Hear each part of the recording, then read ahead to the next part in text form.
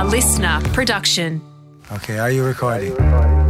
Hey team, hope you are all having a cracking day, and thank you as always for tuning in to episode 130 of the Howie Games, featuring a man with an incredible story to tell, Leigh Diffey.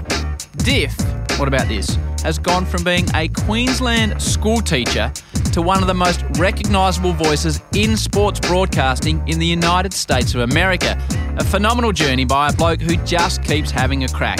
Leigh's full episode drops next Thursday. Here's his player profile. Enjoy.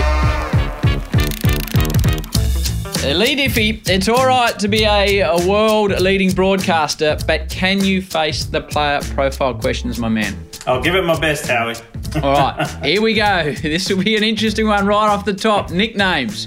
Well, the most common one and the most least imaginative, right? Just because of my last name is Diff. Yes. But then, not too many people here in America. It's more of an Aussie one. Like my nickname back home, Stiffy. And then a certain, maybe I should leave him unnamed, or maybe I should name him. Name him. Peter Donegan, who at the time when you and I were at 10 and he was in 10 Melbourne, he nicknamed me Crackers. And that one has stuck with particularly my Channel 10 friends. Even our former boss, who's one of my dearest friends and a dear friend of yours, David White, yes, who now lives in London, even he still refers to me as Crackers. Where did Crackers come from, or was it just a Donegan special? It's a Donegan special if you say the word Crackers and my last name and join them together and say it fast. That's where I'll leave it. That's where I'll leave it. All right, Crackers. What's your favourite food? And I've seen this up close a few times. What's your favourite? Anything Asian. Anything Asian. I mean, I like all food. All food really, but particularly Asian food. Can you cook, Diff? Yeah, a little bit. So I'm coming round for dinner and you're all right. I'm going to try and impress my old mate here. What's your number one dish you're going for? Oh, that's easy. That's lamb lollipops. What's a lamb lollipop? Aussie lamb lollipops. I've become quite famous in these parts for my lamb lollipops. As a matter of fact, at the IndyCar season finale every year, I cook it for the entire TV crew and production staff and everybody. So they get this big old barbie for me, which is just a grill, no flat plate. And I have hundreds and hundreds of lamb lollipops, little lamb chops that I cook up for everybody. Special seasoning. Chops. Yeah. I like it, Diff. Okay, now you get to choose 3 people to come to one of your famous lamb lollipop dinners. Anyone from any time in history that you know that you don't know. Who are the 3, Diff? Does it have to be that I don't know, or can it be someone that I know?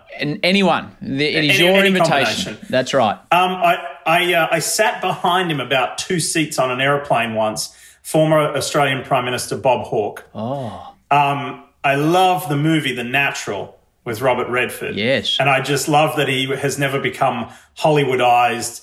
You know, his face is pretty well weathered, and he's never gone down the plastic surgery road. And my dad, my late dad. I'd love to have one more dinner with my dad. Diff, I need to tell you something now at this point. I love you put your dad in there. This is about you, not about me, but I've never spoken to this about anyone. I was at a thing at the Spielberg Ranch. They were doing a relaunch of a Star Wars, right? So we were there for Channel 10. I think it was 9 a.m. and David and Kim in the day. And they said, okay, you have access, you can film in these certain areas, but if you see anyone famous, don't speak to them. Let them on their way, right? So I'm coming out of the loo, and opening the door, walking into the loo, is Robert Redford, right? Oh, come on. And because the instructions were so strict, brother, he said hello, and I was that intimidated about what I'd been told, I didn't say anything to him, and I walked off because I've been told not to interact with the superstars guru. You've brushed Robert Redford. I did, but that's what I was told to do. All righty, you've figured out your dinner. Finish this sentence for me, mate. Before you commentate, you always do what? My homework, for sure. I have a healthy paranoia and fear of going on air and not being prepared. And then the other one would be in the immediacy, like in the moments before. I always take a lot of pride in pumping my co-workers up, you know, my broadcast partners, you know, wishing everyone a good show. And for the guys in the commentary box, you know, give them a high five or give them a fist pump or something. Just get everybody a little extra jacked right before the light goes on. You're a busy man. You've got a young family, a wonderful wife. On a day off, what is Leigh Diffey doing? Well, about a year ago, we bought a little property, a little farm in New York, which is about an hour and a half from here. So I'm kind of there. I'm a full-time lawnmower and a part-time broadcaster. Do you have animals on this farm, Diff? No animals on the farm. I shouldn't say farm because farm is animals, right? It's just property, but it's great. So I like to go there to have a little bit of mental sanctuary, a little bit of switch off, sit on the big mower, put the earmuffs on, put these in, listen to the Howie games, listen to other podcasts that I listen to. And all I do is look at the trees and look at the sky and follow the lines on the grass in the top paddock and bottom paddock. And it's kind of a nice little switch off. And if I don't do that, it's either golf or going out for a nice long lunch. Love it. What was your first ever car? And you'll know the answer to this because you're motor vehicle obsessed. That's easy. That was my sister. My sister's name is Juanita. It was Juanita's first car, which I then inherited. And I think it had seen better days by the time I got behind the wheel. It was a 1972 Toyota Corolla, burnt orange, that the family, we nicknamed it the Jaffa, the Flying Jaffa. It looked like the Aussie chocolates. So if the Jaffa was your first car, what was your first ever job? And that could go all the way back to being a paper boy.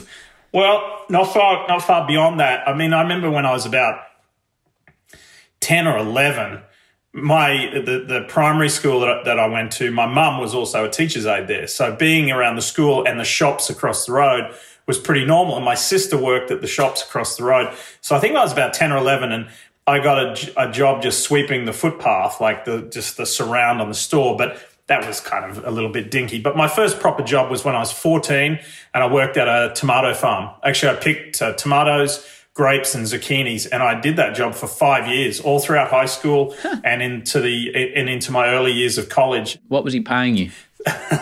That's easy. It was $3 an hour for an 8-hour day. I got $24 for working a Saturday, and I thought I was rich, Howie. I was like, woo! If you could swap jobs with someone, and as I often say in this little part, so many people would like your job, whose job would you like? Just for a day.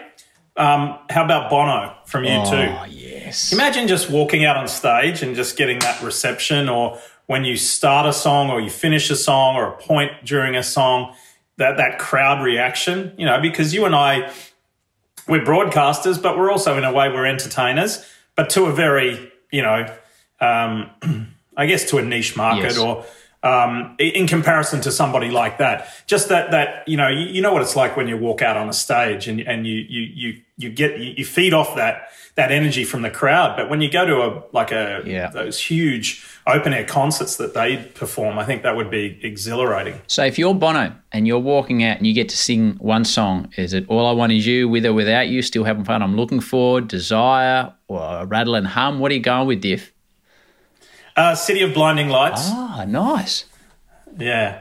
That's a little bit soppy. That's my wife and my song. So isn't that being a little bit romantic? Isn't that cute, Leigh? I used to sing it to her when I lived in Sydney, and she lived on the Gold Coast. So I'd leave her voicemail messages with that song. Would you like to knock some out for us? I'm a crap singer. No, you're far too professional, unfortunately, to say yes to that one. Best piece of advice you've received along your journey, Diff? Have a go. Have a go. If you don't have a go, or you don't at least ask the question, right? And even if the answer to the question is no, well, who cares? You're no worse off than where you are now. So just have a go. Ask the question. That is what this show is all about. Love it, mate. Talking about Bono, what is the best concert you've attended?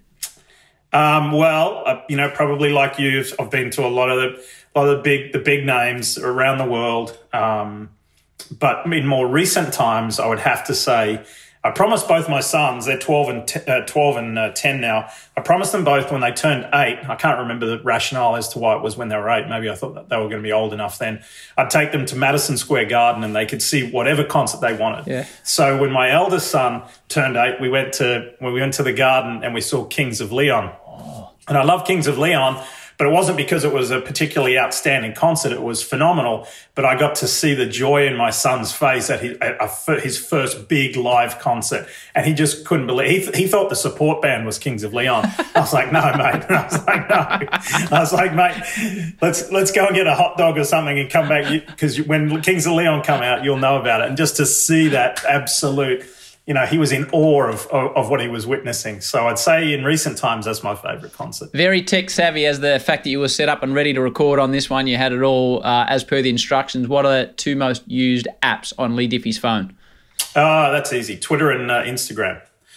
But if it weren't those two, because they're the most common, I think, probably for a lot of people.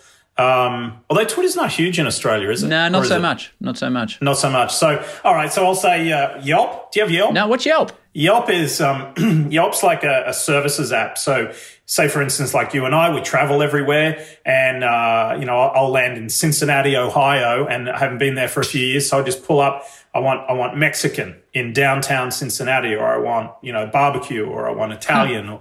Typically, you can use it for all services, dry cleaning, whatever, but a lot of people use it for restaurants. So because we travel so much, I'd say the most two apps are Yelp and the Delta Airlines app. Yeah, tell me about that. Best gift you have received? It was this year. I turned 50 this year, which sounds kind of odd, but anyway, there's an Australian artist called Peter Brown. I don't know if you're familiar with his work. No. Does a lot of Outback stuff and kind of not he wouldn't appreciate me saying this, but he does a lot of like stick like characters and his main feature are emus and echidnas, and it's usually a pub scene or at the horse races or at the footy, but there's always an outback thing. And for as long as I've lived over here, I've always wanted something outbacky to hang on the walls. Lo and behold, my industrious wife got hold of Peter Brown. She thought she was just going to answer a generic email or phone call or message. She got hold of Peter Brown himself, and she told him all about, my favorite numbers and my life and whatever, my loves and all that. And she commissioned this Peter Brown piece of art, and it arrived for my birthday this year. So it's proudly hanging in the house. That is a cool present. Yeah, really cool. What is your favorite item in your wardrobe? And I know you're a stylish man, Diff. This is not very stylish, Howie. I'd say shorts. Yes. Because living in Connecticut, the period of time in a year that you can wear shorts is pretty minimal. So as soon as I can get into shorts, I get into shorts. Being a Queenslander, you used to all the time. Yep. You used to wear shorts to work all the time. Still do. So you probably still do. Yep. Shorts for sure. And I'll go down to the local UPS store or into town here somewhere, and I'll be wearing shorts, and they're like, "Are you mad? Do you know what the temperature is?" I'm like, I think I've met the threshold of I can get out of long pants or jeans. What are you currently watching away from motorsport, Diff? There's a British series that my wife and I are hooked on at the moment. Typically, we watch it when the kids are gone to bed. It's called Line of Duty. So it's a British police series. It's kind of like we actually just got finished with the first 5 parts. So it's really kind of very like everything that we've all become accustomed to now with Prime or Netflix or whatever. You get addicted to it, right? You do these mass watches, and it's now 10:30 at night, and you're looking at each other with kind of half closed eyes. Could we do one more? Could we watch one more? So yeah, Line of Duty at the moment. Funny what connects. Daniel Kowalski, who was on the show 3 weeks ago, watching Line of Duty, Diff. So he put me onto that one. I just started watching it. Favorite movie of all time? Dead Poets Society. Mr. Anderson, are you a man or an amoeba? Language was developed for one endeavor, and that is to communicate. No. To woo women. Mr. Keating. Great film. When you're a kid, back in the day in Queensland, racing home from school, what were you racing home to turn on the television and watch? It was a little bit after I got home from school, but Happy Days. Sunday, Monday, happy days. Tuesday, Wednesday, happy days. Thursday, Friday, happy days. The weekend comes, my cycle hums, ready to race to you. Happy Days, the fun. And do you know what, Howie? This is a true story. I was catching a flight from Orlando to LA once after doing the Rolex 24 at Daytona, and I'm in the security line, and I was gobsmacked. About 3 people ahead of me, now as grown men, still look kind of the same, but were wearing glasses or whatever. It was Ralph, Malph and Potsy. And then Together. So we go into the airport. So we get through security. I go to the bathroom or whatever. And I come out and I needed something to eat. And the restaurant I went into, they're sitting in there as well. And I'm like, okay. So I didn't say anything the first time. I'm not going to say anything this time because I was like, do I say, oh, hey guys, we had happy days in Australia? And I thought, nah, don't be a wanker. So I let it go and then they left, whatever. Lo and behold, we're on the same flight to LA. So I walked down the aisle. And actually, Potsy was sitting in first class, and Ralph Malph was sitting down the back where I was. Malph was economy. And I locked eyes with Potsy, and I was like, it's one of those instant things. Say something. No, I don't. So I just kept walking. Anyway, it's pretty cool to see them in the flesh. I like that one was in first and one was in economy. Yeah. What are you currently listening to music wise, mate? I like country. I'm this mishmash. I like country, and then I'll listen to some chill, and then when the boys and I are kicking the footy in the backyard or doing something like that, I'll listen to. I'm a Powderfinger tragic, so there's always lots of Powderfinger in my life where and proudly I've converted a lot of Americans. They only need to listen to about one or two songs and they're hooked. So I take that as a badge of honour, a Queensland and especially Brisbane badge of honour. Because I know John Collins, the former bass player, so I always tell JC how many people I'm spreading the word for. Love it. Bernard Fanning will be absolutely pumped. Podcast recommendation for me, Diff. What are you listening to podcast-wise? Business Wars. Business Wars. Yes, actually David White, our boss, put me onto that. And in particular, I listened to the first, I think it was, there was about 3 or 4 chapters on the late night wars. So how the Tonight Show came to be. So with the 2 gentlemen who came before Johnny Carson, and then when Johnny Carson was towards the end of his period, his enormously successful period, David Letterman was doing the Late Show, and he thought that it was just going to be, his management, they thought that it was just natural progression to go to do the Tonight Show. And meanwhile, Jay Leno was off to the side here. So it was how the 3 of those guys kind of collided, and how David Letterman ended up at CBS and how Leno got the job. And then when Conan O'Brien came in, and it's a dramatized podcast. It's almost done like a television show as a podcast, but it's quite intoxicating. Right, I'm going to listen to that one. Of all the, now that you're a high flyer in the United States of America, Diff, which we'll talk about in the main part of the show, of all the well-known, what we would call famous people that you have met on your journey, which of all those people has made the greatest impression on you? That's a difficult one to answer. I know who it is who I haven't met who made a big impression on me, but who I got to work with, particularly as a young guy in Australia, it was Barry Sheen, and that was at Channel 10, and I've met so many people since leaving Australia that have also been influential. But I was only in my 20s when I got to work alongside Barry, and he was a bona fide global superstar, and quite often as a young guy still really learning my craft. Now, we had an overwhelming response to the story. Network 10 got a lot of calls, and we're running it again. It's Barry Sheen proving he's good on 4 wheels as well. He said to Ross, Ross, do I have to take Barry around? Ross said, yeah, he went, okay. I didn't actually say okay, so no way. I was kind of awestruck and starstruck, and it was really nice when I ended up leaving Australia. Barry, unbeknownst to me, played a big role in my progress and my future. So, I would say Barry. Let's swap some Barry Sheen stories in the main part of the show. Who's the person that you haven't met that's influenced you, mate? Simon Reynolds. You may not remember. You may have been overseas, or no, you should have still been young. Do you remember the Grim Reaper television commercials for HIV? Yes. Yeah, he was the advertising guru behind that, and he was on 60 Minutes, and I vividly remember he was on like a millionaires under the age of 30, and there were three or four individuals who were highlighted, and he just had one particular saying that really motivated me, that really stayed with me, still stays with me to this day. Nothing to do with the Grim Reaper ad. It was just about how motivated he is and what motivates him. And he had a little catchphrase, and that got me going. And the catchphrase is? Well, it's like it's setting up a scenario.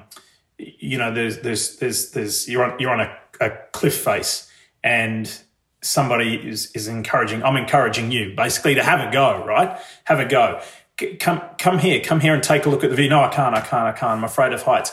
Come here and take a look at the view. No, I can't. I might slip and fall. Come here to the edge and take a look because you just might fly. Huh. That's very that cool. was kind of it in a nutshell.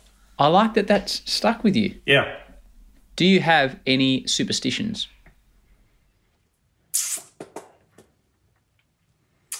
Yeah, I have to have the in the car or on the television. I have to have the music on an odd number. I don't know why. It's just freaky.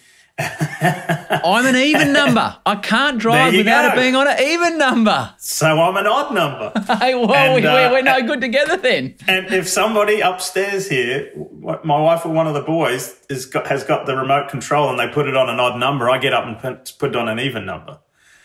So I guess we're a bit nutty like that, Howie. And then at work, my only superstition is I wear the same, not the same pair, but I wear the same kind of socks, same colour socks for each broadcast. You're a black sock man, aren't you?